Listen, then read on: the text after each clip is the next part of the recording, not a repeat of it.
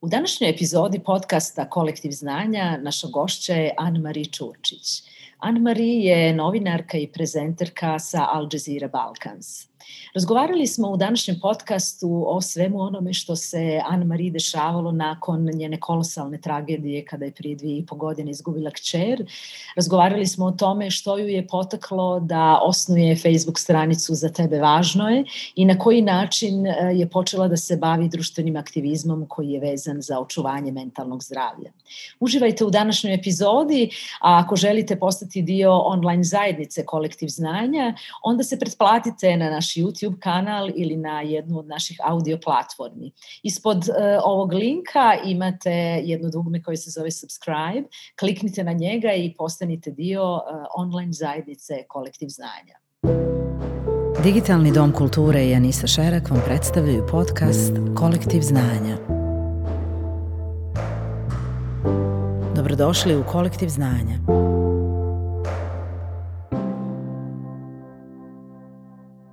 Anne-Marie, zdravo i dobrodošla u podcast Kolektiv znanja. Hvala, bolje vas našla. Hvala na pozivu. Evo, ti si prva naša gošća koja dolazi iz Srbije, prva gošća iz Beograda, jer naš Kolektiv znanja, naš podcast je već ugostio nekoliko različitih gostiju iz Zagreba i Slovenije, ali evo, sa tobom otvaramo našu sezonu sa gostima koji dolaze iz Srbije i iz Beograda. Nadam se da će ti biti interesantno, a za naše gledatelje i slušatelje ću samo reći da si ti dugogodišnja novinarka, trenutno si novinarka i prezenterka na Al Jazeera Balkans, radiš u njihovom informativnom programu, a u biti si dugogodišnja novinarka sa studija B ili B92. Evo, pa nam otprilike daj nekih par uvodnih informacija, odakle si se i kako si se obrela u novinarskim vodama. Kao što čini mi se to dešava velikom broju ljudi, u novinarske vode sam uplovila sasvim slučajno, sticajem tako nekih, rekla bih, srećnih okolnosti po mene, zato što sam se u tom pozivu zaista našla i čini mi se da se uspešno ostvarujem na tom profesionalnom planu. Sticajem okolnosti, neki čelni ljudi sa studija B su znali da govorim strane jezike i pozvali su me da se pridružim spoljnopolitičkoj redakciji, što sam ja rado prihvatila. Zaista mi je bilo izazovno i svojevremeno, znači to su neke rane 90. godine, spoljnopolitičke redakcije su bile barem u Srbiji, a verujem i svuda u regionu, vrlo važne i jake redakcije. Da. Spoljna politika u neka srećnija vremena nas se itekako ticala. Imali smo, da se tako izrazim, manje domaćih problema na političkom planu. Istina. Studio B u to vreme, dakle opet govorimo o ranim 90. godinama, Studio B je ponikao kao radio stanica, kultna zapravo radio stanica iz Beograda i mnoga novinarska imena su potekla upravo iz Studija B. Da spomenem samo jednog od najdragocenijih ljudi koji su dali pečat i stvorili brend, kako to mi to danas nazivamo, Studija B, pomenut ću samo Duška Radovića. Pripadam generaciji koja je rasla uz radio Studio B, koja je slušala Duška Radovića, koja se muzički edukovala putem emisija koje je vodio čuveni Sloba Konjović. On nam je kreirao muzički ukus, dakle dočekivali smo njegove emisije koje su emitovane noću sa spremnim kasetama, ne bili smo snimili najnovije stvari.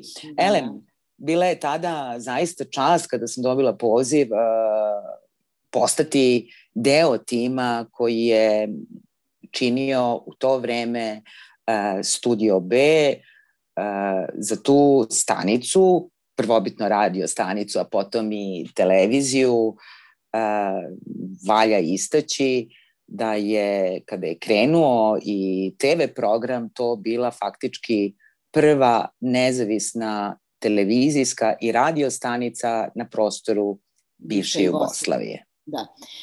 Ono što si već pomenula u uvodu, da su te angažirali kao novinarku zbog tvog znanja nekoliko svjetskih jezika, prvenstveno je tu engleski i francuski, je vezano za tvoje porijeklo. Nije ni slučajno što ti imaš možda malo tamniju put nego što je to uobičajeno u ovim našim dijelovima, a razlog je dio tvoje familije.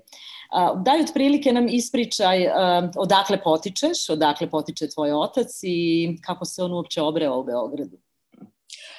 Pa, moj otac je poreklom iz nekadašnjeg Zaira, današnje Demokratske Republike Kongo. Kako se obreo u Beogradu? Tako što je bio diplomata. Bio je ambasador u Beogradu, sticajem okolnosti, mamina rođena starija sestra je radila u rezidenciji. Mama je odlazila kod sestre. Vjerovatno u posetu i tako su se moji roditelji upoznali i otuda moj ten. Da. Otuda i činjenica da sam progovorila na francuskom, a ne na srpskom jeziku. Da. Srpski sam zapravo naučila tek kada sam krenula u prvi razred osnovne škole u Beogradu, budući da su se moji roditelji umeđu vremenu razveli. Dakle, kada sam krenula u školu, bukvalno nisam znala ni reč francuskog, međutim, srpskog. Međutim, sticajem srećnih okolnosti, u Beogradu je postojala ogledna osnovna škola u kojoj se učio francuski jezik od prvog razreda do 8. Tako da taj period prilagođavanja i učenja jezika je prošao poprilično glatko. Zapravo ne sećam se da sam imala nekih većih problema, s obzirom da sam mogla da komuniciram sa nastavnicima na francuskom. I budući da je tu školu pohađao veliki broj dece, odnosno solidan broj dece koji je išao u francusko zabavište ili su boravili sticajem okolnosti u frankofonim zemljama. Da. Tako da sam manje više bila svoja na svome. Da. Interesantno je da si kao mala djevojčica se vratila sa majkom ponovno u Beograd i zanima me, vjerujem da je nije bilo jednostavno, bila si mala, tamnoputa, vjerovatno frčkave kose. Kako je uopće bilo ponovno se vratiti u ove naše krajeve i naviknuti se na drugu djecu? Nekako vjerujem da si imala različite probleme i da je ta boja tvog tena i izgled tvoje kose bio vrlo, vrlo egzotičan za tu djecu. Pa pravo da vam kažem, ja sam poprilično kasno postala svesna svoje različitosti, jer ne zaboravimo da su te neke rane 70. godine, to je jedan period u kojem je tadašnja socijalistička federativna republika Jugoslavija, Brozova Jugoslavija bila nesvrstana i u Beogradu je zaista bilo more svojevremeno studenata iz afričkih zemalja. Tako da ta vrsta različitosti nije bila u tolikoj meri kuriozitet. Sad, druga je stvar kako je biti samohrana majka, odnosno razvedena majka sa detetom drugačije puti. Šta da vam kažem, moja mama Vera je jedna žena zmaj i zaista joj se beskrajno divi. Da se vratim na vaše pitanje, dakle svoje različitosti sam postala svesna poprilično kasno. Kasnije, tokom odrastanja, bilo je situacija neprijatnih u smislu dobacivanja, rasističkih komentara, ali sam zahvaljujući svojim roditeljima, mislim na mamu moju pre svega i na mog očuha, budući da se mama preudala, zahvaljujući njima sam naučila ne kako da se zaštitim od toga, ali u smislu vrednovanja sebe same, vrednovanja korena vlastitih Da. I ono što je najvažnije, i na tome sam mami neizmjerno zahvalna, je da sam, kada sam dovoljno odrasla da mogu da putujem sama, redovno odlazila tokom letnjeg raspusta u posetu ocu i provodila deo vremena u Briselu, deo vremena u Kinshasi, dakle u glavnom gradu današnje Demokratske Republike Kongo. Da. Razlog zbog kojeg si ti gošća današnjeg izdanja podcasta Kolektiv znanja nije samo dio tvoje karijere o kojoj smo upravo razgovarali, nego i činjenica da si pokretačica, osnivačica, jedna od glavnih aktivistkinja kampanje koju si pokrenula prije nekih 1,5 dana, ispravi me ako grešim. 2,5 godine. 2,5 godine, evo, a kampanja je nastala kao tvoja želja da se suočiš sa jednom kolosalnom tragedijom, porodičnom tragedijom koju si preživjela. Obzirom da ja imam strašan pijetet prema svemu što vam se desilo, ja ću samo kratko pomenuti o čemu se radi. Dakle, ti si osnivačica kampanje Za tebe važno je, kampanje koja se bavi promocijom i očuvanjem mentalnog zdravlja. A jedan je od glavnih razloga što si se uopće uplela u pokretanje te kampanje je zbog toga što si izgubila svoju stariju kćer. Izgubila si je zato što zbog suicida, ona je izvršila suicid prije nekih 2,5 godine, a pretpostavke i vas kao članova njene familije i njenih prijatelja je da je bolovala od vrlo neprimjetne depresije i da je to bio jedan od glavnih razloga njenog odlaska. Željela bih da nam na neki način daš par informacija, glavnih informacija o tome kako si uopće u tom vrlo, kažem, teškom trenutku za svoju familiju i za sebe odlučila pokrenuti jednu takvu kampanju. Zapravo, kad posmatram stvari iz današnje perspektive, mislim da je to pre bila neka vrsta apela, neka vrsta unutrašnjeg krika, ako mogu tako da se izrazim, jer sam vrlo brzo nakon tragedije postala svesna koliko kao porodica, koliko ja kao sama po sebi, koliko zapravo kao porodica imamo sreće što imamo podršku, što smo imali podršku kakvu smo imali, koliko sreće kao porodica imamo što smo znali kome tačno da se obratimo za psihološku pomoć. Da. Nažalost, u velikom broju slučajeva to je manje više pitanje sreće. Koliko god paradoksalno zvučalo da u doba, u eri visoke tehnologije, u doba kada su nam bukvalno sve informacije na klik, da veliki broj ljudi, nažalost, ne zna kome treba da se obrati ukoliko je suočen sa nekim psihološkim ili emocionalnim izazovima. Da stvari budu gore, mi prosto ni kulturološki nismo vaspitavani. Kad kažem mi, ne mislim samo na Srbiju, mislim na region. Na kompletnu regiju. Na kompletan region, živimo u prilično patrijarhalnim sistemima. Tradicionalnim okovima. Tako je, gde su jasno definisane te rodne uloge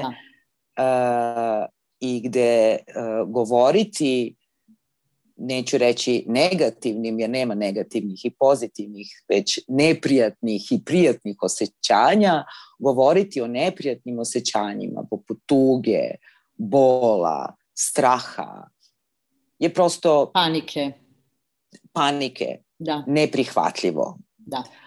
Mentalno zdravlje kao takvo je, nažalost, i dalje u sferi tabua. Svakako. I sada ono što je mene pogodilo kao osobu je upravo ta činjenica da u takvoj tragediji dođeš do zaključka da zapravo na izvestan način imaš sreće, pod velikim navodnicima. Da. Podrška, ne govorim samo sad konkretno ovako o tragičnim slučajevima kao što su slučajevi suicida, već generalno imati podršku kada se suočavate sa nekom mentalnom poteškoćom, nekim problemom, je od ključnog značaja na putu isceljenja. Da. I otuda i naziv kampanje za tebe važno je.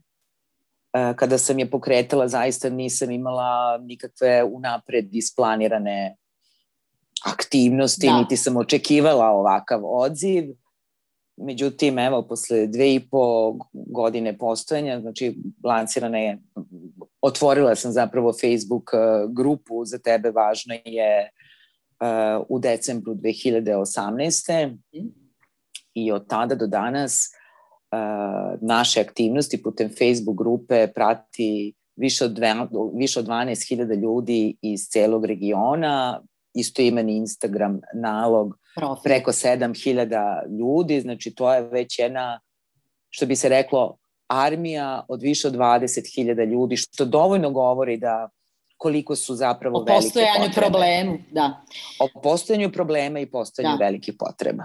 Ono što je vrlo zanimljivo, probala sam na neki način proći kroz sve postove koje imate na vašoj Facebook stranici, vrlo je zanimljiva i raznolikost pitanja koje imate od vaših pratilaca i vrlo je zanimljivo kakve sve oni različite potrebe imaju. Od toga da imate upite za savjete kome se obratiti za psihološku pomoć, do ovih upita što učiniti kad ste u depresiji, kad ste u anksioznosti, kad bolujete od nekih paničnih ataka, paničnih napada, od nekih emotivnih smetnji, o nekih, također sam primijetila da imate vrlo često, žene su naravno, jel tako, uglavnom vaši pratitelji i korisnici vaših usluga u najvećem broju slučajeva, međutim primijetila sam i par muškaraca koji vas redovito prate, svi oni su, rekla bih, u nekoj dobi, to nisu tinejdžeri, oni su u nekoj relativno zreloj dobi,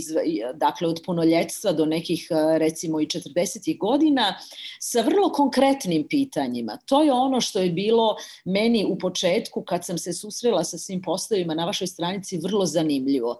Dakle, nije to stranica na kojoj ljudi pričaju o nekakvim svojim emotivnim smetnjama. Dakle, ono što je vrlo, vrlo interesantno je da ljudi postavljaju vrlo direktna i vrlo konkretna pitanja. Reci mi, ko stoji pored tebe kao administratorice i pokretačice, ko stoji iza kompletne platforme? Dakle, se mene s Facebook grupu moderira i administriraju još 4 osobe. Milica Čalija, koja je iz Beograda, Katarina Subašić, to je Milica Čalija koja je privatna preduzetnica i to vrlo uspešna. Katarina Subašić, naša koleginica novinarka, zatim Olivera Milošević-Plesinac, koja je donedavno radila kao sestra na Institutu za mentalno zdravlje u Beogradu, preselila se u Sloveniju, i naša draga Anesa, sad mi stade mozak, ne mogu trenutno da se setim kako se Anesa Vilić, tako je, Anesa naša Vilić, Sarajka. Izvini, Anesa Vilić, naša dragocena saradnica iz Sarajeva. Dakle, one su se zapravo odazvale mom pozivu zato što od pokretanja Facebook grupe već posle nekih meseci i po 2 sam bila svesna da ja to sama ne mogu da radim, da su potrebe zaista velike, a s obzirom da svi mi mimo društvenih mreža živite živimo neki život i treba da ga živimo, imamo poslovne, porodične obaveze, aktivnosti ili šta god. Definitivno je bilo više nego očigledno da mi je potrebna pomoć i zaista sam im neizmjerno zahvalna što su se tom apelu, odnosno pozivu odazvale. Dakle, nas 5 to radimo iz čistog entuzijazma. Pro bono praktički, da. Apsolutno pro bono. Profesionalno nismo vezane za oblast mentalnog zdravlja. Mi nismo, znači niko od nas nije psiholog, niko od nas nije psihoterapeut, svako ima svoju profesiju, ali ono što nam je bio cilj od samog početka, to je da ono što možemo da uradimo, to je pod broj 1, da ukažemo gde se može naći stručna pomoć. Ono što možemo da uradimo, to je da delimo edukativne sadržaje iz proverenih izvora, dakle ne iz nekih pseudonaučnih krugova i slično, i da na taj način, pokušavajući da osnažimo, ohrabrimo članove grupe, da prosto stvorimo neku, kako ja to često zovem, neku sigurnu luku gde ćemo moći da razmenimo svoje iskustvo, da postavljamo pitanja bez straha da nas neko neće razumeti, da će nam neko nalepiti etiketu, da ćemo naići na osudu, odnosno stigmu, koje su zapravo jedna od najčešćih i ključnih prepreka da kada imate neki problem mentalnog zdravlja, prvo da priznate nekome, da kažete nekome da imate problem, prvo da ga osvijestite, da ga osvijestite i da potražite pomoć. Da. Zanima me ono što ste vi praktički kroz ovu stranicu omogućile svim ljudima koji je prate i koji su aktivni na njoj, je da u principu anonimno pričaju o svojim tegobama, o svojim problemima, o svojim emotivnim potrebama. To je ono što je možda čar i dobrobit društvenih mreža virtualnog svijeta u kojem danas živimo, s jedne strane, s druge strane je možda i veliki problem, no upravo me zanima kako se suočavate sa različitim vrstama upita koje dobivate. Primijetila sam jedan upit koji je bio možda ove sedmice aktuelan, jedne djevojke koja je preživjela silovanje prije 8 godina i koja se sa velikom mukom i nakon tih 8 godina suočava sa svakodnevnim životom. Jer niti smije roditeljima priznati što joj se desilo, niti svojim prijateljima. Počinitelji nisu nikad kažnjeni, smiju joj se u lice jer ona očito živi u nekom malom gradu. Dakle, veliki su to problemi s kojima se susreću mladi ljudi, a koje nemaju gdje reći, nemaju ih kome iskazati, nemaju se kome požaliti. Kako doživljavaš sve te male, sitne priče, sve te emotivne probleme kad vam se ljudi obrate na vašoj stranici? Kako ih dalje usmjeravate? Što dalje radite? Postoji li neki protokol? Znate kako, pod broj 1 svesne smo da mi nismo struka. Da. Prva i osnovna stvar to je da ih upućujemo na pravu adresu. Prava adresa je isključivo struka. Znači profesionalci koji imaju formalno obrazovanje, bilo da je reč o medicini ili humanističkim naukama, koji su prošli kroz godine i godine obuke. Dakle, prvo i osnovno uputiti ih na struku, dakle na profesionalce iz oblasti mentalnog zdravlja. Mi smo prošle godine, između ostalog, otvorili i našu web stranicu. Na web stranici se u odeljku podrška mogu naći taksativno po zemljama, po državama regiona, odnosno bivšim jugoslovenskim republikama, koje su to institucije, ustanove, organizacije civilnog društva koje pružaju psihološku podršku, odnosno kada su institucije u pitanju gde se mogu obratiti za profesionalnu pomoć. Dakle, tu nema nikakvih dilema. Ono što je dobra stvar, ono što nam je omogućila, odnosno što je Facebook faktički omogućio tu opciju anonimnih objava, ja se nadam da će nas to vremenom naučiti, ohrabriti, da imenom i prezimenom kažemo bez straha da će nas neko osuditi, da kažemo, priznamo da ja imam problem, taj i taj. Ako nekoga ko je, ne znam, srčani bolesnik, nije sramota da kaže da ja jesam srčani bolesnik, da ja jesam dijabetičar, ako slomijete nogu, nije vas sramota da kažete da moram hitno kod ortopeda da mi stavi gips. Zašto bismo imali različiti odnos kada je u pitanju mentalno zdravlje? Ono elementarno još uvek, nažalost, nismo usvojili. Da briga, odnosno da između brige o fizičkom i mentalnom zdravlju nema razlike. Nema zdravog tela bez zdravog duha i obrnuto. To je onako dvosmerna relacija. Da, ali tu postoji veliki gap, velika praznina. Možda zbog toga što mi živimo u području, živimo u podneblju gdje je vrlo maskuliniziran, rekla bih, mentalitet, muški mentalitet, gdje su nas odgajali kroz generacije da smo nepokolebljivi i da je u biti ono što čitavu priču o mentalnom zdravlju i prati je stigmatizacija. Imati mentalni problem, imati problema sa psihom nije poželjno. To jest jednako je lud čovjek. Lud čovjek nije prilagođen niti sredini u kojoj živi, niti poslu koji radi, niti bilo kakvoj normalnoj društvenoj zajednici.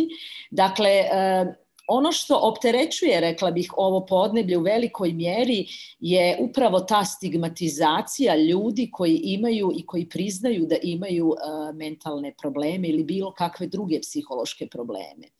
Kako se nakon 2,5 godine suočavanja sa svom tom stigmatizacijom borite danas?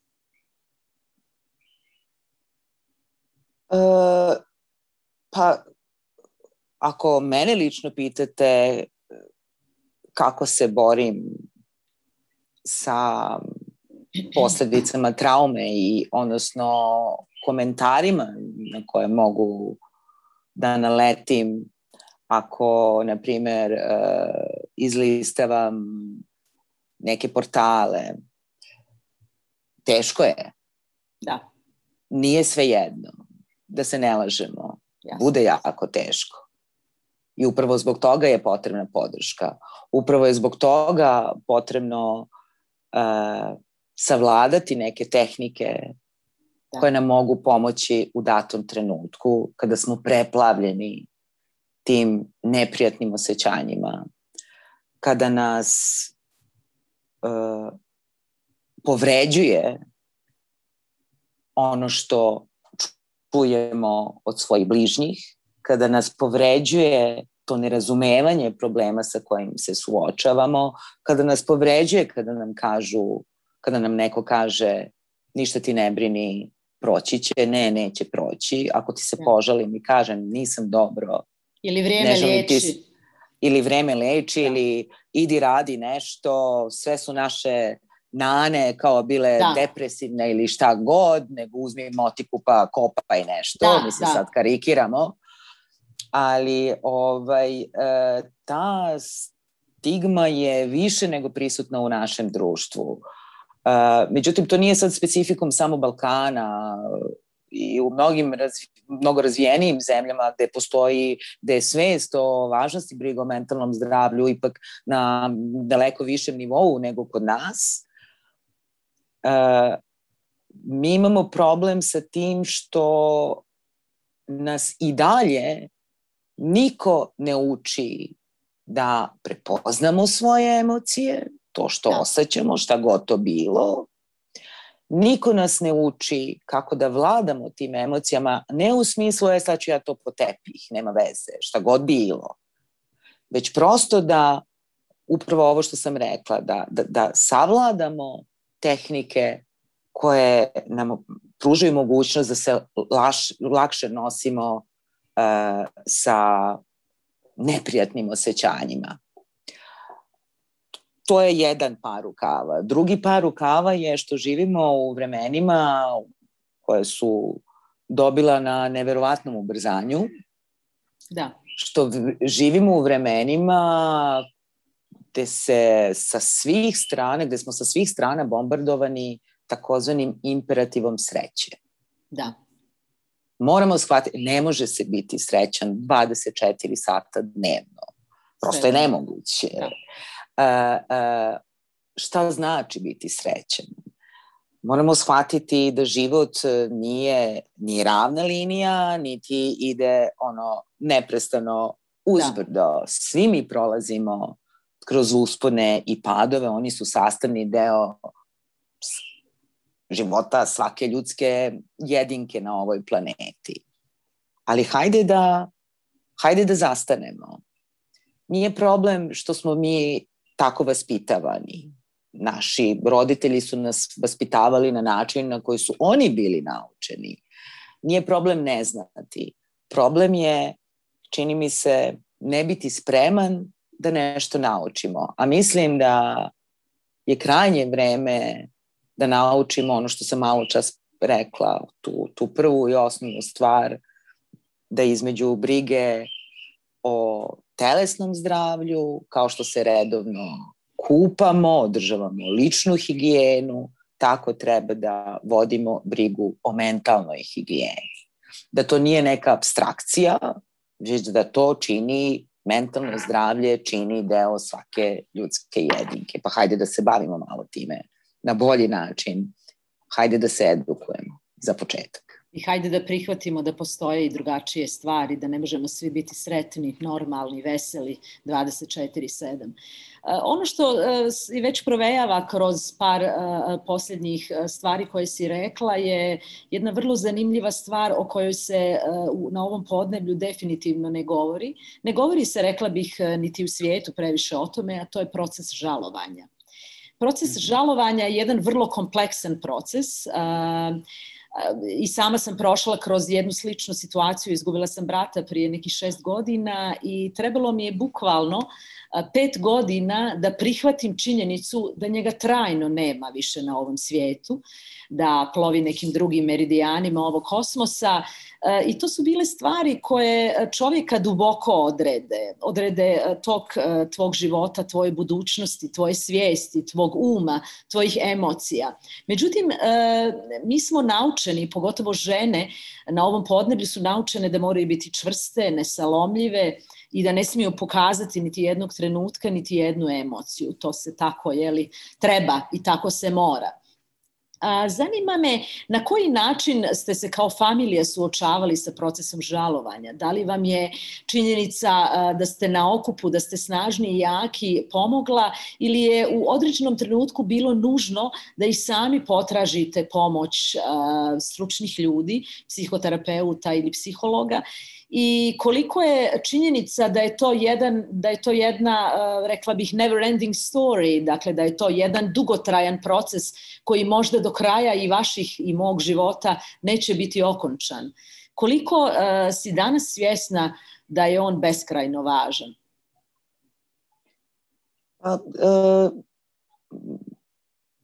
Proces, mislim, prvo i osnovno, mislim da je jako važno da shvatimo da kroz taj proces žalovanja svako prolazi na sebi svojstven način. Da nema recepta ovako treba, ovako ne treba.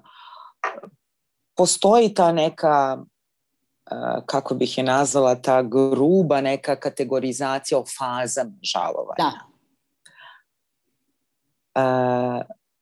Međutim, to treba uzeti sa maksimalnom rezervom. Da, faze žalovanja postoje, to je nesporno.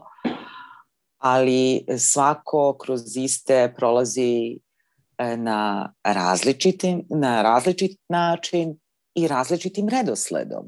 Znači, ne mora nužno da bude tako kako je zapisano. Ja jesam potražila psihološku pomoć. Moja ćerka mlađa je također potražila psihološku pomoć. Dakle, mi smo imali kao porodica otpor prema tome i izuzetno mi je značila. No, ono što ste im malo čas i sami naveli, to je da ja sam vrlo svesna toga da ću celog života prolaziti kroz taj proces. Jer za razliku, kako bih rekla, za razliku od mentalnih poteškoća i poremećaja, poput depresije, anksioznosti, da ne nabrajam dalje, za to ima leka. Da. Moju stvarnost ništa ne može da promeni. Da.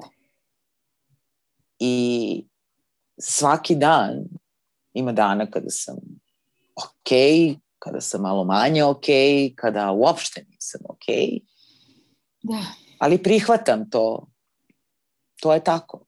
To je novi život. To je novi život. I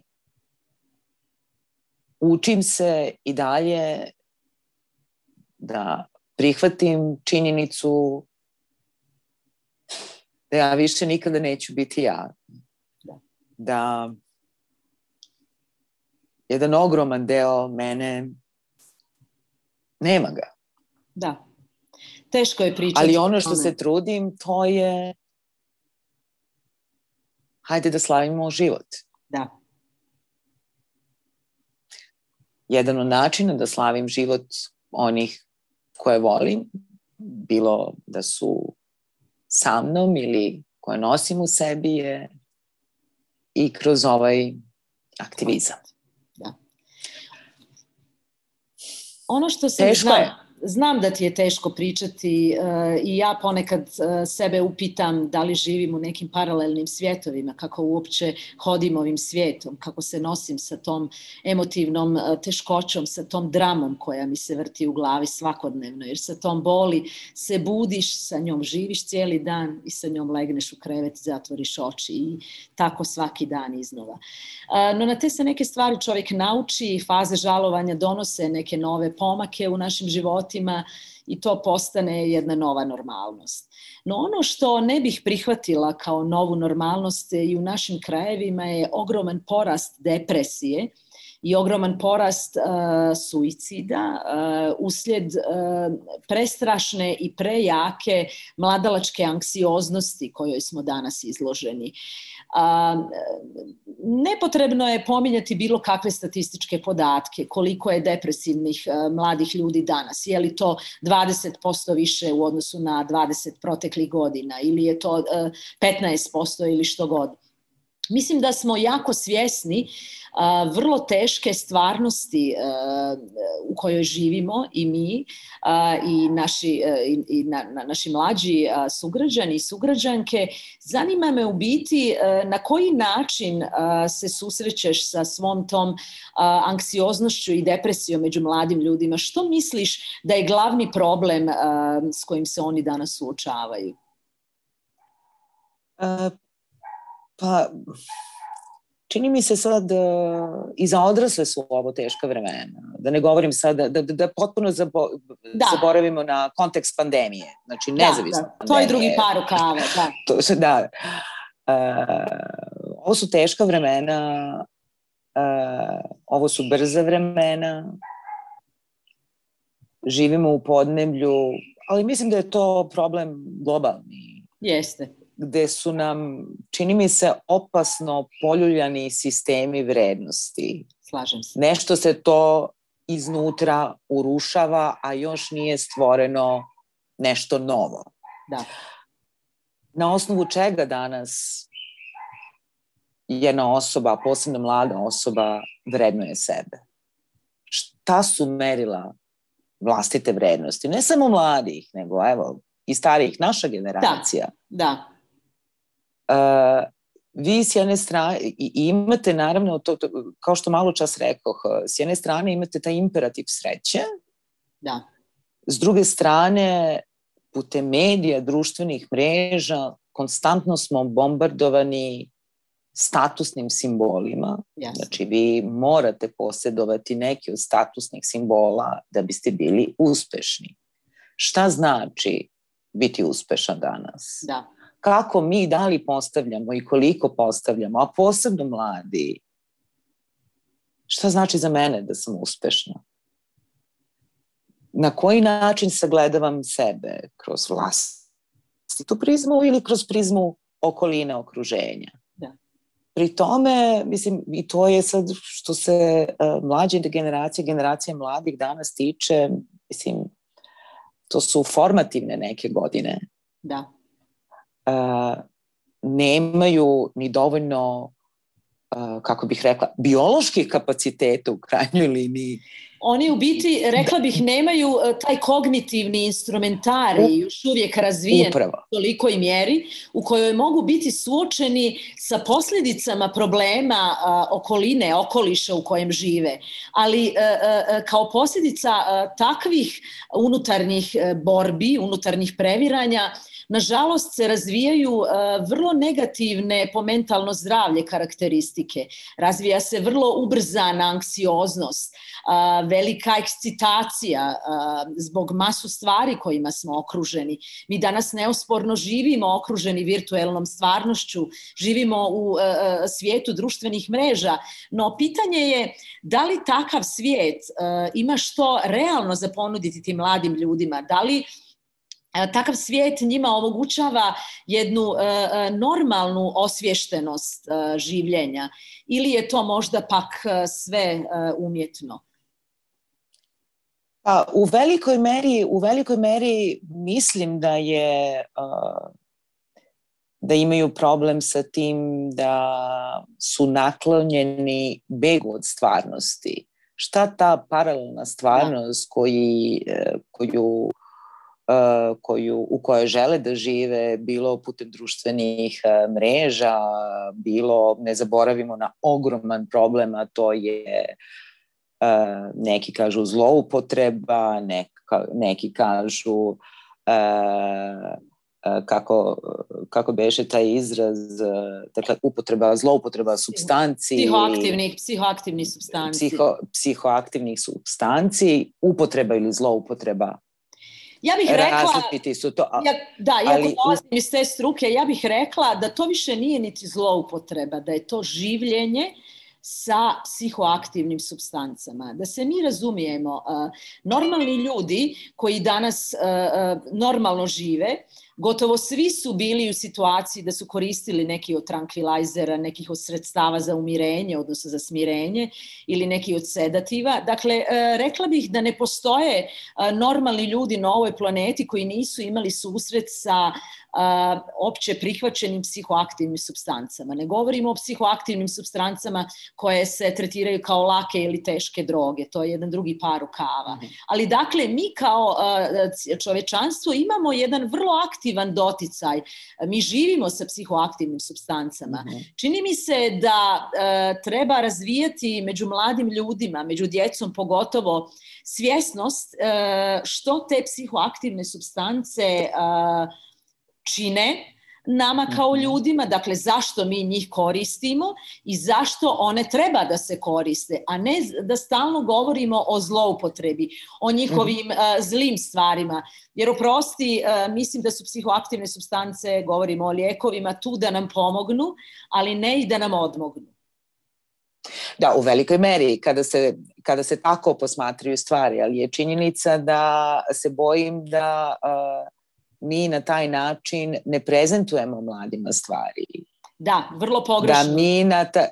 Da mi prosto nismo spremni ni sami da se edukujemo po tom pitanju, a kamoli da prenesemo neka stečena znanja svojoj deci.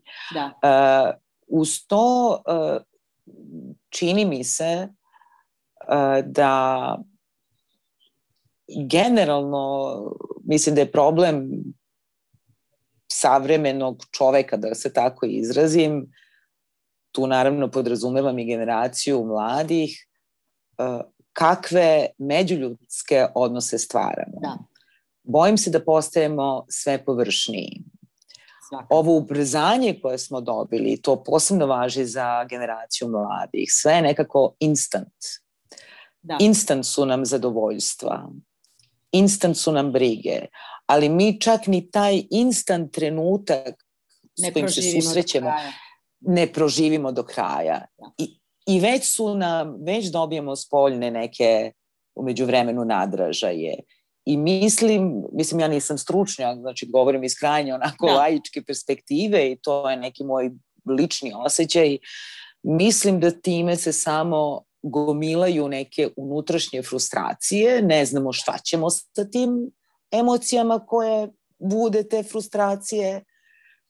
Ukoliko počnemo da ulazimo u taj neki krug češćih poteškoća, mentalnih poteškoća, ne usuđujemo se da se nekome poverimo. Sad, nezavisno od godina, kada se prvi put susrećemo sa nekom poteškoćom, mi ni sami ne kapiramo šta nam se dešava i sami smo zbunjeni, kao šta je ovo? Možda sam umislila, ma nije, proći će. I onda vidite da to ne prolazi. Kako kad posle XY vremena da saopštite vama bliskoj osobi bez straha da vas neko neće pogledati popreko, imajući u vidu način na koji mediji tretiraju problematiku mentalnog zdravlja, kada znate, kad ste x puta i sami izgovorili, zalepili nekom etiketu, ma pusti je, vidi ona je luda ili ovaj je lud, nije ni čudo i tako dalje. I onda ulazite u taj začarani krug. A da me u međuvremenu, barem je to problem, mislim da je Bosna i Hercegovina u neuporedivo boljoj poziciji kada je briga o mentalnom zdravlju u pitanju u odnosu na Srbiju. Ako ništa drugo, evo jedan statistički podatak koji nije nebitan. Srbija na 7 i kusur miliona stanovnika ima svega 5 centara za mentalno zdravlje. Wow. Premalo. Drugim rečima, gotovo da ih nema. Da. Ono što je hronični problem u sistemu zdravstva, ali i u drugim oblastima, to je nedostatak hronični profesionalnih kadrova. Da. Posebno kada je reč o dečjoj psihijatriji ili psihijatriji za adolescente. I maloljetničkoj psihologiji, dakle njihovim potrebama. Upravo. Onda je sledeći problem je što Srbija, na primer, a mislim da taj problem ima većina zemalja u regionu, kod nas nije zakonski regulisana psihoterapija, te tako na tom, rekla bih, poprilično unosnom tržištu možete naići na sve i svašta, pa i na ljude koji sasvim regularno mogu da otvore psihoterapeutsko savjetovalište bez nekog prethodnog formalnog obrazovanja pod broj 1, bilo da je iz sfere medicine ili humanističkih nauka, bez nekih dodatnih edukacija. No, da se vratim na mlade, ja sam otišla malo, da se vratim na mlade, mislim da su u odnosu na primjer, našu generaciju, tu smo negde generacijski blizu, da su izloženi daleko većim pritiscima sredine nego što smo to bili mi u njihovom uzrastu. Mislim, mora se biti uspešan, mora se biti lep, mora se biti uspešan, imati dobar posao, imati taj neki happy hype cijelo vrijeme, živjeti u njemu. Treba biti u hajpu non stop, što je neizvodljivo. Prosto nemoguće. Fizički je nemoguće na koncu konaca. ali rekla bih, zanima me ta Z generacija ili Z generacija, kako je već zovu, dosta je različita u odnosu na XY generacije koje mi pripadamo. Oni imaju poseban danas, dakle, kako si već rekla, taj imperativ i sreće, i brzog života, i kvalitetnog života. I taj, nažalost, imperativi, svi ti imperativi s kojima oni svakodnevno žive, nekako im daju savršen adut, odnosno savršen alibi, da stvaraju lažnu sliku od sebi. Bez obzira da li oni, recimo, zanimljiva je stvar da današnje generacije, potpuno je uobičajena stvar da oni imaju, recimo, 2 profila. Imaju jedan potpuno intiman profil, bez obzira da li govorimo o Facebooku ili o TikToku ili o Instagramu, u kojem i u okviru kojeg oni razmjenjuju informacije sa svojim najbližima, prijateljima ili svojom ekipom, i imaju, reklo bi se to, kolokvijalno službene naloge koji su valjda nalozi za pokazivanje, za kontempliranje, za šeranje svakojakih sadržaja, dakle za stvaranje te lažne slike o sebi. Kako je uopće moguće danas normalno odgojiti dijete, makar i to normalno je pitanje danas što je normalno, kako je dakle dijete danas moguće zaštititi od svih tih zala koje ta lažno življenje lažnih života prouzrokuje ili na koncu uzrokuje? Pa sad, Jelena, moja mlađa ćerka, je upravo napunila 21 godinu. Dakle, ono što kao roditelj mogu da kažem, da možete da pokušate da zaštitite svoje dete time što ćete otvoreno razgovarati o svemu. I suprug moj Đorđe i ja smo ljudi, kod nas nema tabu tema. Da. Kod nas nema tabu tema, to pod broj 1. I treba graditi odnos poverenja. Ali poverenje se zaslužuje. Vi morate ne stiče da zaslužite. Se preko noći, da. Ne stiče se preko noći, ali to podjednako važi i za roditelje. Roditelji nekako prosto smo skloni da se postavimo kao autoriteti. Naravno, treba da budemo, mislim, mora da postoji i ta crta u odnosu roditelj-dete, ali mora se graditi taj odnos poverenja. Sad ja ne znam, i Marija i Jelena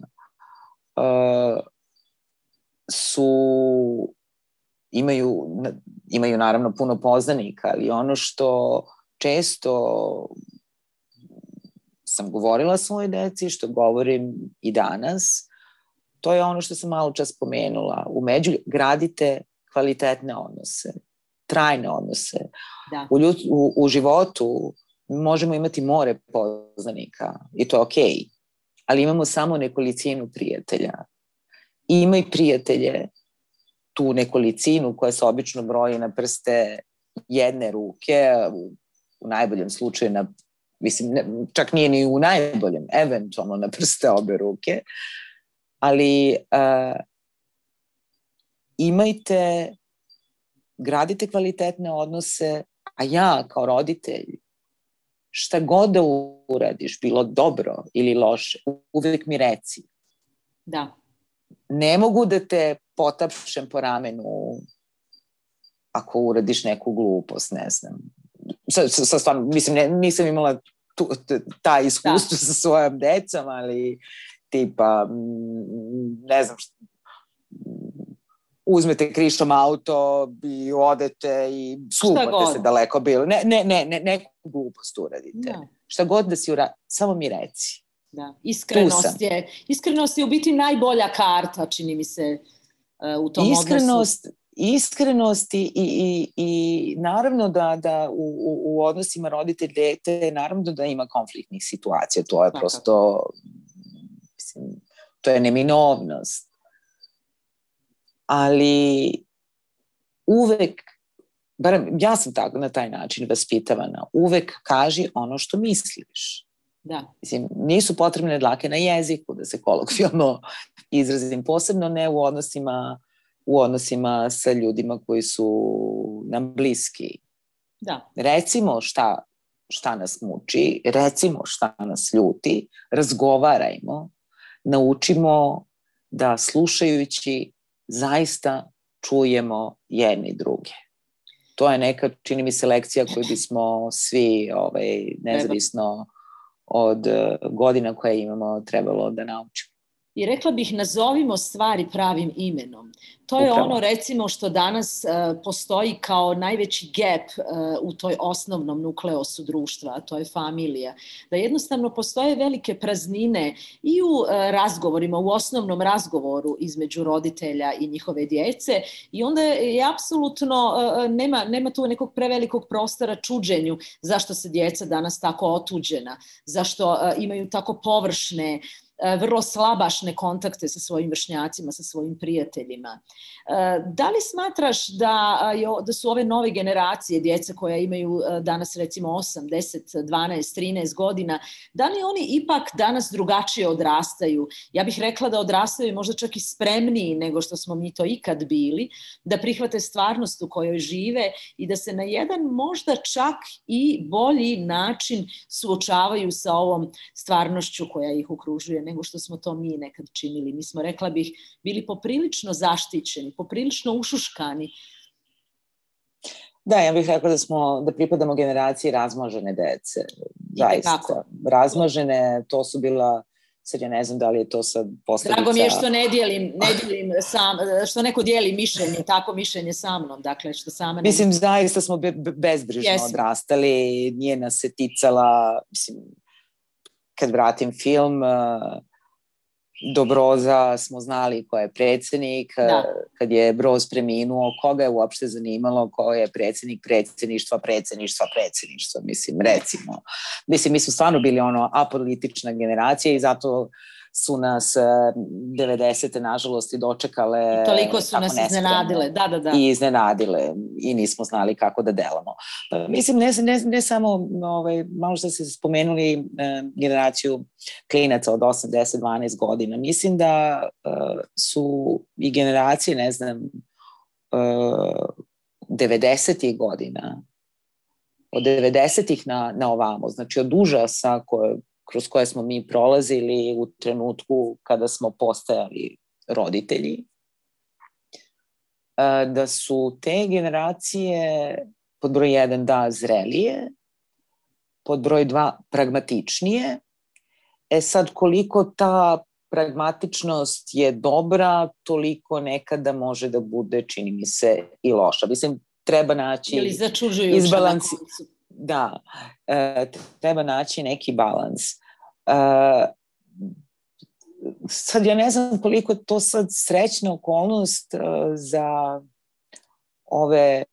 za najmlađu populaciju, što su roditelji u konstantnoj mašini, rekla bih. Jesu. Da. U žrvnju, ja bih rekla. Dakle, to je apsolutno. U žrvnju koji ih drobi. I sad činjenicu da ste vi na poslu, ne znam, od jutra do mraka ili eventualno morate da obavljate 2 posla da biste mogli da prehranite, da preživite jednostavnim rečima. Ukoliko imate dovoljno materijalnih mogućnosti, vi ćete svoje dete preusmeravati na one XY aktivnosti. Dakle, da.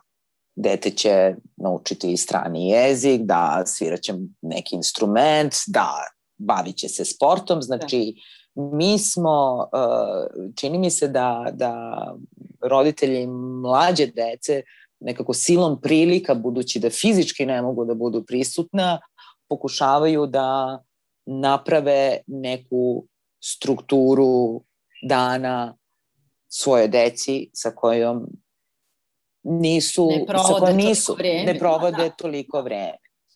Da. Sad, s jedne strane u kontaktu, u toj socijalizaciji sa drugom decom, u različitim okruženjima, da sigurna sam da to donosi benefite.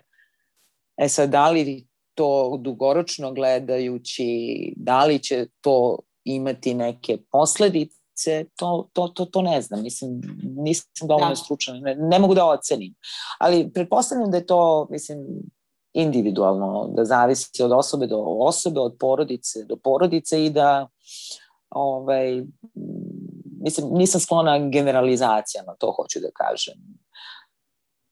Mislim, ovo su teška, da se vratim ponovno na ono što sam rekla, ovo su teška vremena i plus pandemija, super teška vremena. Izbjegavam cijelo vrijeme pomenuti pandemiju jer je to jedan potpuno novi okvir u kojem živimo, no neosporno je, ne možemo zaobići i moramo je na koncu pomenuti. Vrijeme u kojem živimo posljednjih godinu dana je otvorilo brojne probleme, otvorilo je, rekla bih, nekoliko različitih Pandorinih kutija, a jedna od najproblematičnijih nakon ove borbe za opstajanje, dakle za preživljavanje i borbom sa virusom je i borba sa našim mentalnim stanjem, sa našim psihičkim problemima. Dakle, svo ovo vrijeme koje smo živjeli kroz ovih godinu dana u ovom zatvorenom, bez obzira bio lockdown ili ne bio lockdown, u ovom zatvorenom prostoru, u ovom omeđenom prostoru je u velikoj mjeri donijelo velike probleme sa našom, gdje smo suočeni sa našom psihom. Mi nismo naučeni da budemo zatvoreni u 4 zida. Mi nismo ljudi kojima je normalno da budu zatvoreni, da ne mogu izaći iz svoje zemlje, da ne mogu putovati, da ne mogu otići u pozorište, u kino, da ne mogu otići na koncert, na neki festival. Dakle, sve su to stvari koje su nama poprilično neobične i pitanje je kakve će sve ove zabrane koje su morale biti u našim životima potpuno normalne, i kako će sve te skupa zabrane utjecati u konačnici na nas. Mislim da pucanje po šavovima, kako se to kolokvijalno kaže, je nešto s čime smo sada već svi suočeni, ali mislim da su to stvari koje ćemo se itekako baviti u nekom narednom periodu. Ono što je veliki problem u ovom našem podneblju je da su se sve ove zemlje koje su nastale nakon raspada bivše Jugoslavije se nisu baš sjajno suočile sa problemom mentalnog zdravlja u pandemiji. Jednako je to problem i u Srbiji, i u Hrvatskoj, i u Bosni i Hercegovini, i u recimo Sloveniji. Kako misliš da će svi ti problemi sa mentalnim zdravljem nakon izlaska jednog dana iz ove pandemije, kakve će probleme proizvesti i kako ćemo se uopće suočavati sa svim tim? Mislim, u krajnjoj liniji Svetska zdravstvena organizacija od samog proglašenja pandemije koronavirusa konstantno upozorava, apeluje na vlade država da kao što se bore za očuvanje fizičkog zdravlja, da podjednako treba da ulože i energije, i snage, i programe preventivne za zaštitu mentalnog zdravlja. Sad, koliko se to radi, i sami ste rekli malo čas. Dakle, definitivno će se odraziti. Naravno da postoje, da ne možemo sad generalizovati stvari, naravno da čini mi se da je većina nas se pokazala dovoljno rezilijentna. Mislim, i prosto je prirodno da se navikavamo na neke date okolnosti. Mislim, znači, čini mi se da malo čas smo govorili o mladima, da smo nekako potpuno smetnuli s uma koliko je pandemija zapravo najviše njih pogodile, najmlađu populaciju i najstariju populaciju koja mesecima, barem kada je o Srbiji reč, nije smela da izađe iz kuće, da promoli nosem u zlo doba noći, jednom nedeljno eventualno. Ono što je dobra stvar, ono što nam je dobro donela pandemija je to što nas je oslobodila izvesne doze straha da se poverimo svojim bližnjima i da kažemo da, frka mi je, da, plašim se. Da. Normalno je, svi smo u istom loncu i svi smo se posebno po proglašenju epidemije svi smo bili uplašeni, svi smo bili anksiozni, svi smo znali, nismo znali šta ćemo, kako ćemo, svima je teško, pao lockdown.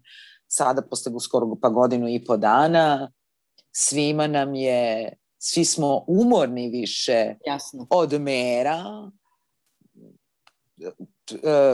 Čini mi se Svetska zdravstvena organizacija je to definisala kao pandemic fatigue, znači zamor od pandemije, zamor od Zoomova, Skype-ova i to, ako radite kod kuće, za decu, školsku decu, umorna su više deca, te online, te kombinovana nastava, imali nastave, ne mogu da se viđaju jedni s drugima, pa mogu da se viđaju jedni s drugima. I to konstantno menjanje pravila, evo sada trenutno se delimično popuštaju mere, međutim posle praznika, barem su dosadašnja iskustva bila, skočio bi skoči rast. Skoči rast. Da će nas vratiti možda ponovo, ne želim da prejudiciram daleko bilo. Ali vrlo je vjerovatno, Vrlo je vjerovatno da ćemo se ponovo vratiti u uslovno rečeno prvobitno stanje. I naravno da to sve ima uticaja. Ali ono što je dobro, znači s jedne strane čini mi se da je ipak tema zaštite i unapređenja mentalnog zdravlja daleko prisutnija u medijima, što je dobra stvar, jako dobra stvar. Drugo, organizacije civilnog društva koje se na ovaj ili onaj način bave različitim aspektima mentalnog zdravlja su za nijansu vidljivije, što je isto sjajna stvar. A čini mi se da, evo, nedavno je u Srbiji pokrenuta jedna velika kampanja, sada ne ispadne kao reklama, ali je bitna kampanja fondacije Hemofarm, kampanja borbe protiv depresije. Nesalomivi. Znači, 5-godišnja kampanja, što je zaista ogromna stvar. Iz organizacije civilnog društva bi uskoro trebalo da krene i kampanja koja će se baviti medijima, načinu na koji mediji izveštavaju o problemima mentalnog zdravlja, a posebno o najtragičnijim posljedicama narušenog mentalnog zdravlja oličenih u slučajevima suicida. Takođe, vrlo bitna tema. Postoje iz određenih krugova države, da se tako izrazim, najave da bi uskoro mogao da bude pokrenut takozvani društveni dijalog na temu zaštite i unapređenja mentalnog zdravlja.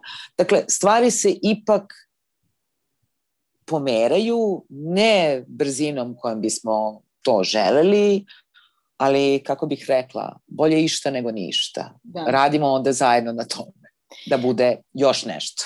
Da. Sve ovo što si malo prije rekla mi budi jednu interesantno pitanje u glavi, a to je koliko je ovo podneblje, koliko smo svi mi koji živimo na području Balkana spremni da se suočimo sa vrlo teškom situacijom u kojoj živimo, a koja se reflektira na mentalno zdravlje, imajući u vidu da smo svi mi odrastali tih 90-ih godina u vrlo tegobnim, turobnim vremenima.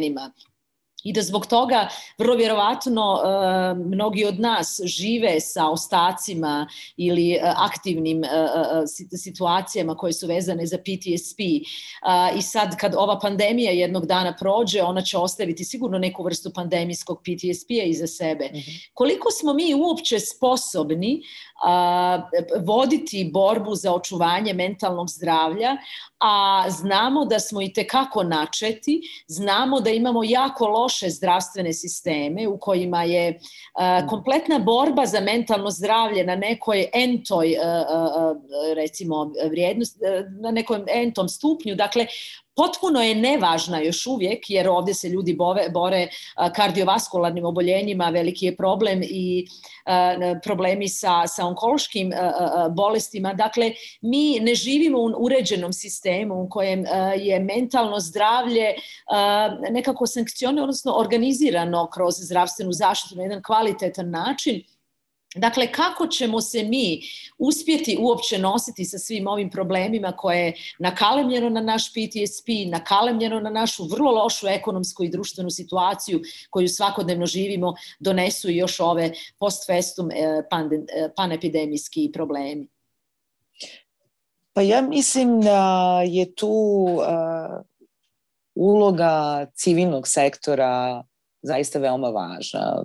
Ne mislim da on treba da preuzme na sebe odgovornost države, odnosno sistema, u ovom konkretnom slučaju zdravstvenog sistema, ali zaista spadam u red onih koji veruju pod broj 1 u moć pojedinca,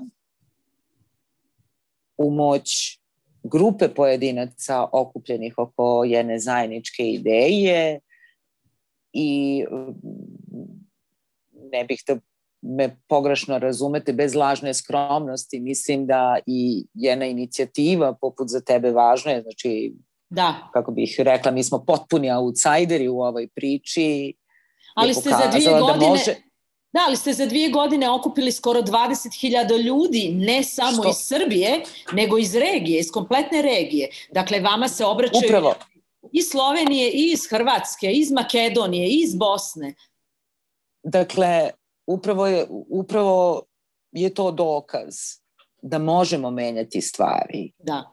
Ali ukoliko želimo da menjamo stvari, ne očekujmo da neke stvari rešava neko drugi. Jasno. Hajde, ne moramo, mislim, pod broj 1 ne moramo izmišljati rupe na saksiji, postoje već primjeri dobre prakse, ali mislim da je to pitanje nekog životnog stava. Ukoliko vidite, ako stanujete u zgradi i vidite smeće oko zgrade, mahom ćemo svi kritikovati gde je gradska čistoća, zašto ne odnese to smeće. Ali šta svakog od nas pojedinačno sprečava? Bilo da pokupimo smeće, odnosno da pokupimo smeće i posadimo, kupimo jednu saksiju, neku biljku i posadimo ispred zgrade da bi nam ulaz bio lepši. Da.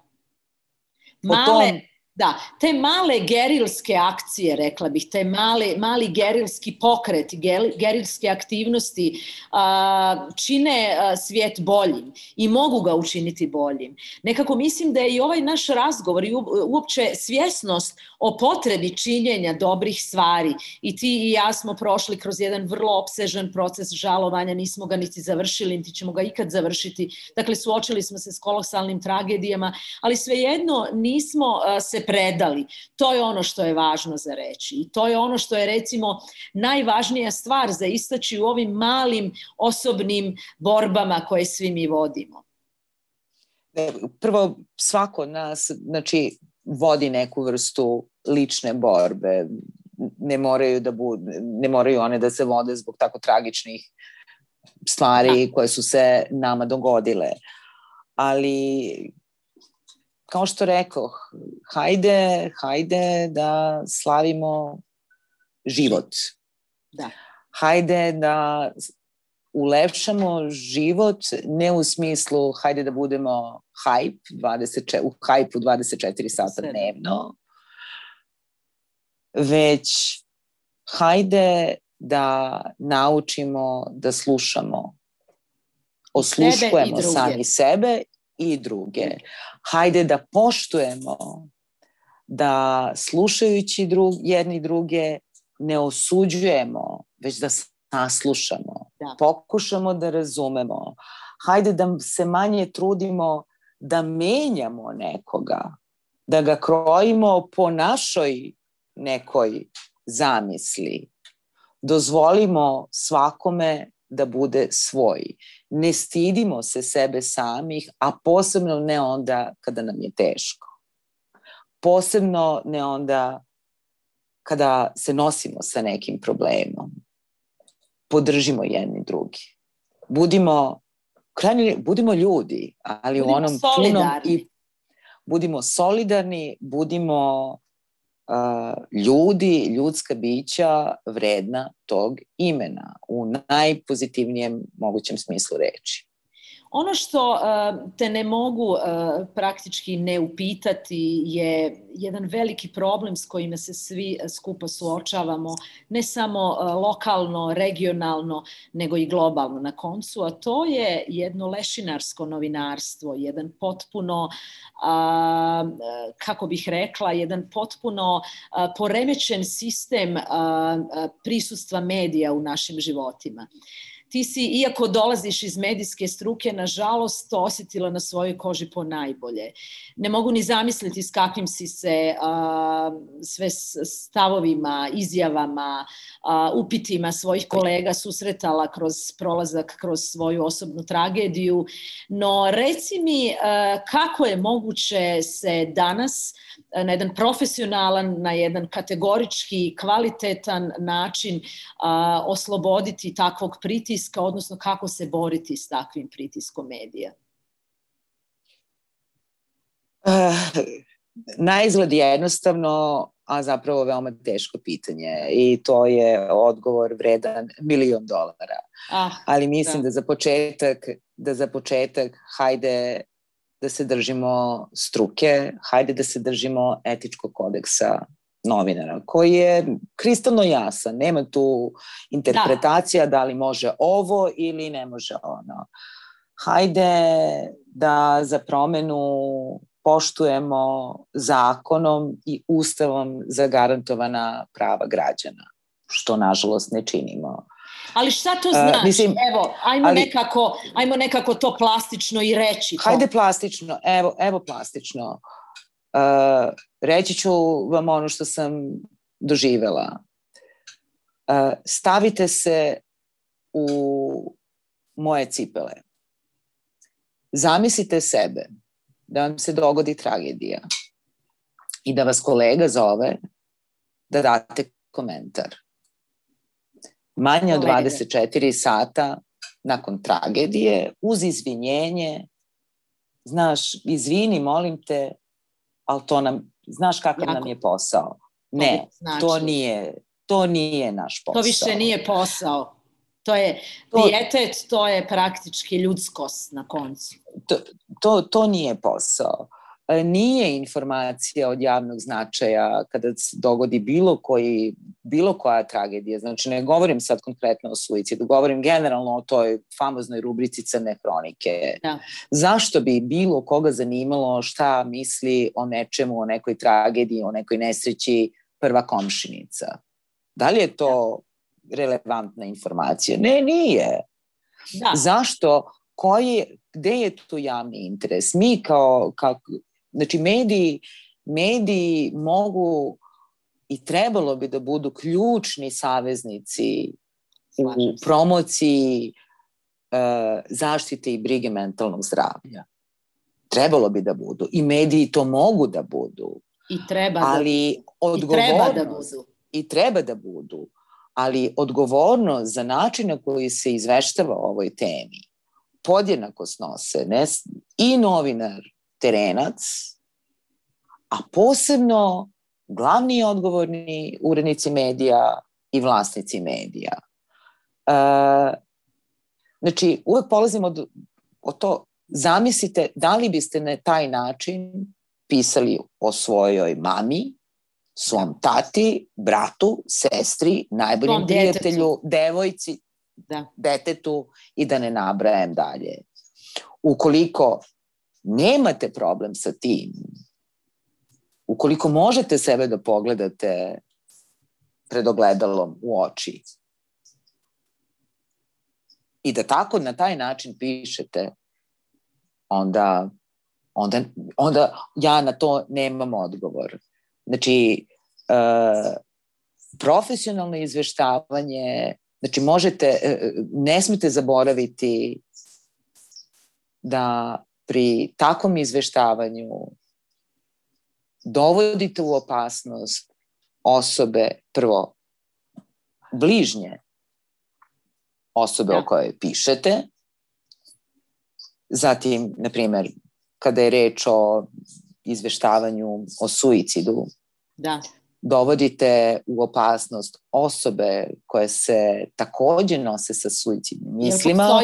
Jer postoji Wertherov efekat koji je dokazan u psihološkoj struci, a da objasnimo, to je praktički, apropo Goetheovog Werthera, praktički djeca, odnosno ljudi koji čitaju, saznaju, doznaju informacije o onima koji su učinili suicid, nekako prihvataju tu informaciju o činjenju suicida kao potpuno normalnom i sami čine suicid. Dakle, nakon prevelikog izvještavanja, medijskog izvještavanja o nekim suicidalnim aktivnostima, dolazi do porasta stope suicida. To je već dokazano.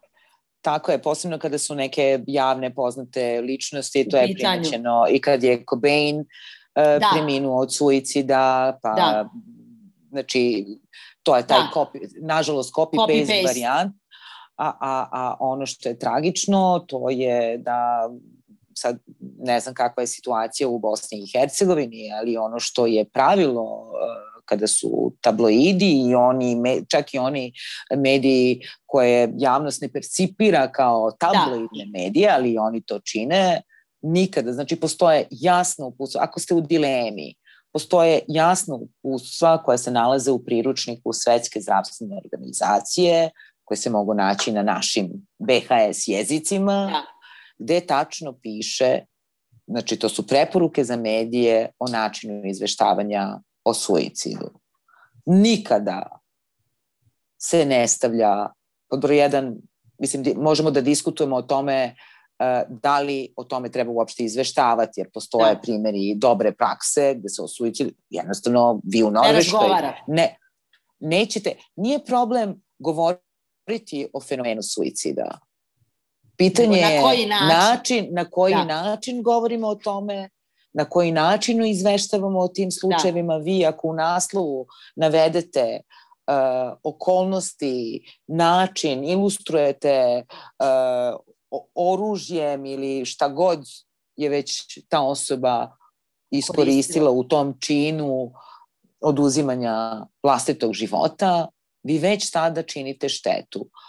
Činite štetu, znači onima koji su u problemu, koji se nose sa takvim suicidnim mislima, činite bol, nanosite bol porodici, bližnjima, prijateljima osobe o kojoj pišete. Ja sam nedavno čitala sam neko istraživanje koje je rađeno u Americi, gde su procene, na primjer, da direktno ili indirektno jedno samoubistvo pogađa i do 120 ljudi. Znači, reč je o užoj porodici, široj porodici, prijateljima porodici, poznanicima. Znate šta je to 120 ljudi? Da, ogroman je to broj. Da je jedna osoba samo. A drugo, tim načinom izveštavanja, ja sam toga svesna, svaki tekst iz rubrike Crne hronike, a koji se odnosi na takve slučajeve, za mene potencijalni okidač. Mene to vraća na tvoju tragu. Na 11. novembar 2018. Redovno. Mene zaboli i veliko, i malo slovo, i zarez, i tačka, i uskličnik. I ja ne radim to konstantno, ali ja od apela na kolege ne mogu, u stvari, upitno je da li su mi to kolege, jer profesionalac, novinar, pravi novinar, nikada neće izveštavati na taj način. I to je prosto nedopustivo. I krajnje vreme da nekako kao društvo dovoljno sazrimo i da više povučemo tu crvenu liniju i da kažemo dosta. Ne može tako. Nije od informacije od javnog značaja, nije u javnom interesu da znamo sadržaj nekog oproštenog pisma. Da. To je glavna karakteristika nakon svakog suicida, da li je osoba ostavila oproštajno pismo ili nije. Ja se sjećam... I spekulacija, da li je to zbog ovog ili onog. Zašto bi to bila tema uopšte? Mislim, ja se uvek zapitam imate li dušu vi? Da. Mislim, gdje je granica dobrog ukusa na koncu? Da li je moguće da ste toliko operisani one elementarne ljudskosti, empatije prema nekome ko prolazi kroz tragediju? Da li je moguće da su nam clickbaitovi važniji od nečijeg života? Od nečijeg duševnog mira? Duševnog mira. Da li je moguće da vas apsolutno nije briga na koga, koliko i kako utiče to o čemu pišete? Znači, nije problem u Crnoj hronici kao takvoj. Ok, ja lično ne moram da je volim, ali hajde da budemo profesionalni. Mislim da je problem i u nama konzumentima koji u toj Crnoj hronici i tekako uživamo, jer da je drugačije ne bi ona bila toliko interesantna. Ne znam, vrlo često se pitam da li je to možda razlog. Da li su... Izvinite što vas prekidam. Ja često čujem argument to, pa kao ljudi vole to da čitaju. Ja se s tim ne slažem. Ljudi će čitati ono što im se plasira. Da. Ono što im se servira. Kada bi nas, ne znam, na komercijalnim televizijama, dajem onako jedan banalan primer, na komercijalnim televizijama, kada bi puštali sledećih 5 godina, 24 sata dnevno, klasičnu muziku, generacije koje bi se rodile i odrasle, za njih bi to bilo potpuno prirodno i normalno. Znači, moramo biti ne samo svesni odgovornosti koju imamo, nego moramo snositi posledice onoga ako nešto pogrešno uradimo.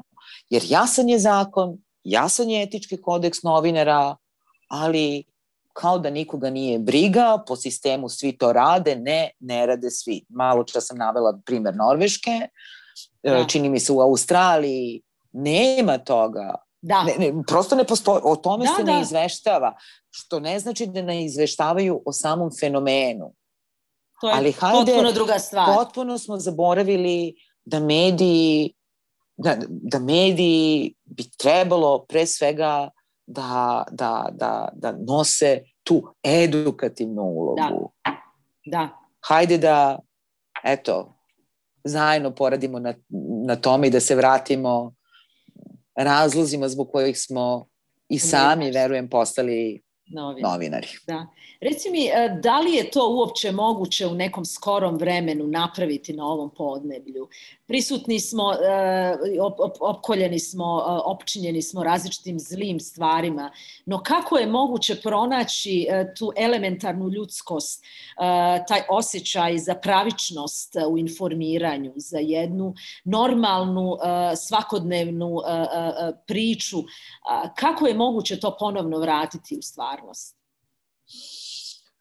Da li postoji uopće ikakav recept?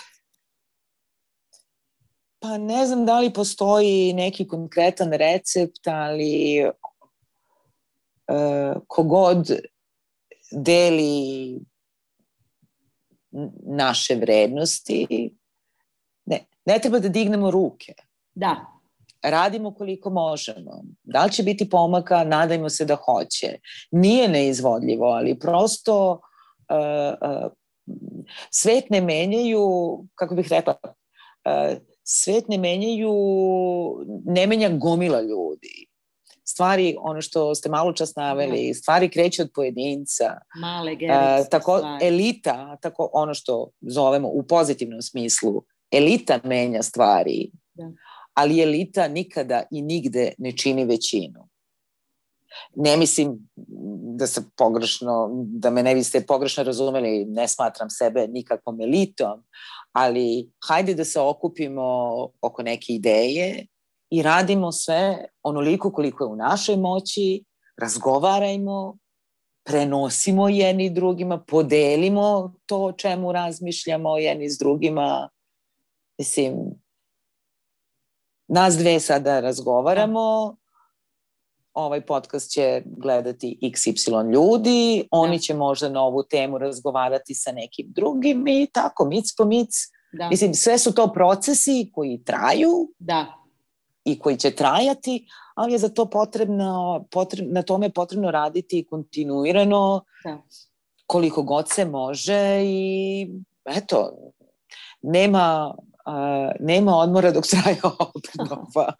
Da, još ću te pitati, recimo, zanima me možda malo i preintimno pitanje, ali koje su to svakodnevne aktivnosti koje činiš u svom, rekla bih, životu koji se dešava svakodnevno nakon gubitka svoje kćeri? Koje su to male, sitne stvari koje bi mogle preporučiti ljudima koji su u sličnoj situaciji u kojoj si ti, a koje su definitivno doprinijele da ipak ostaneš žena, kako bi to mi je nekako rekli na ovom podneblju, duboko ukopana, uzemljena?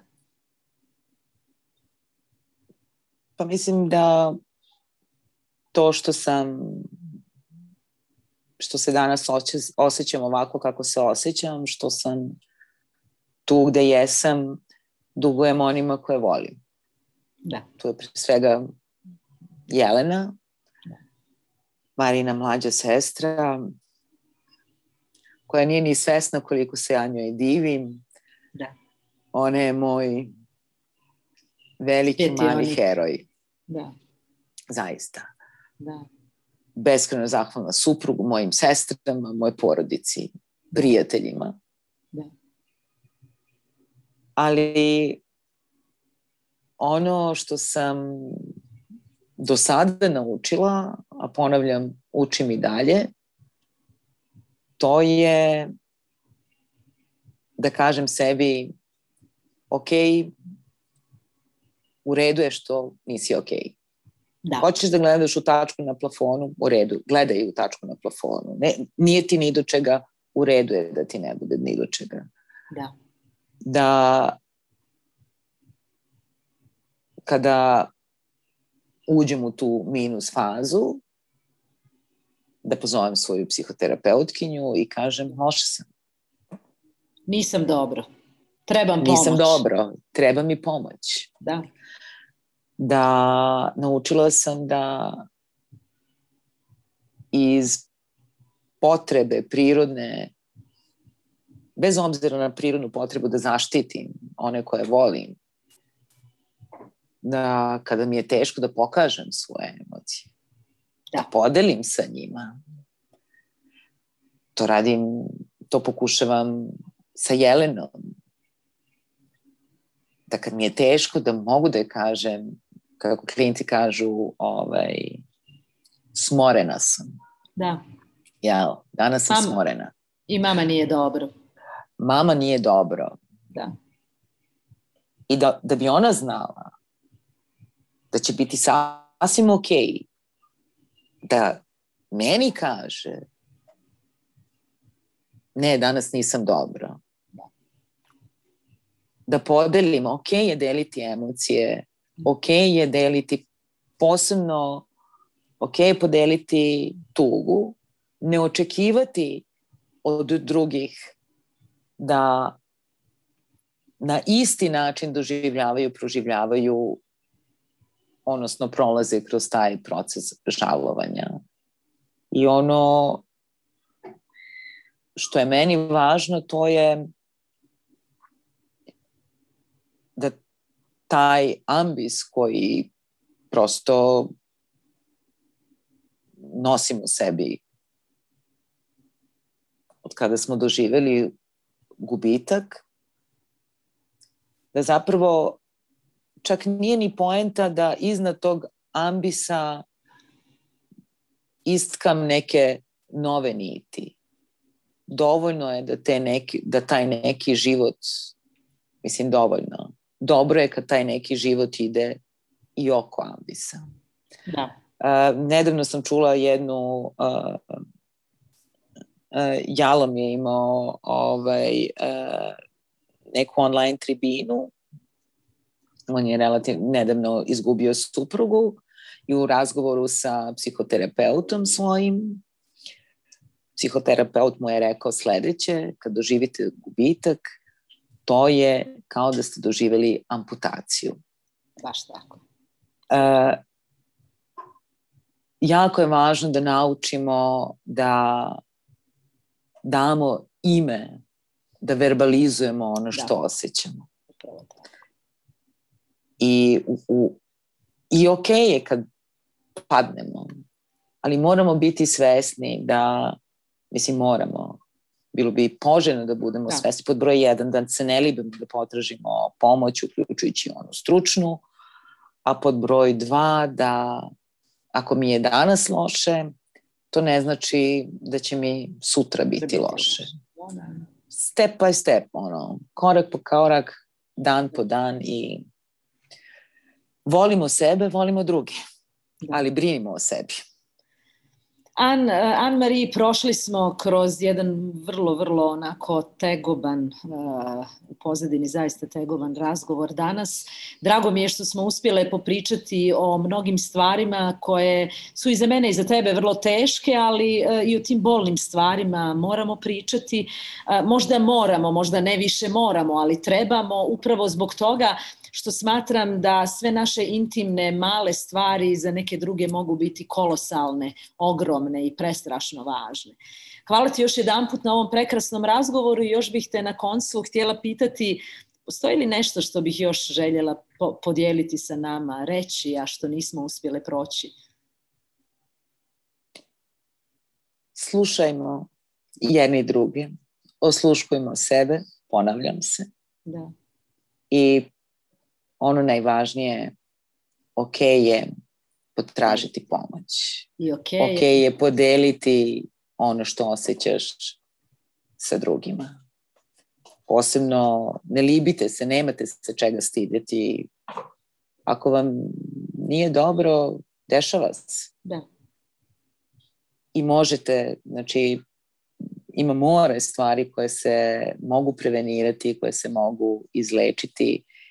I mnogo više ljudi nego što slutimo zapravo tište iste ili slične stvari koje nas tište. Samo hrabro i polako. I okej je ne biti okej. Hvala ti još jedanput. Bilo mi je jako drago i jako velika čast s ovom razgovarati o svemu ovome. Hvala ti. Hvala vama na pozivu.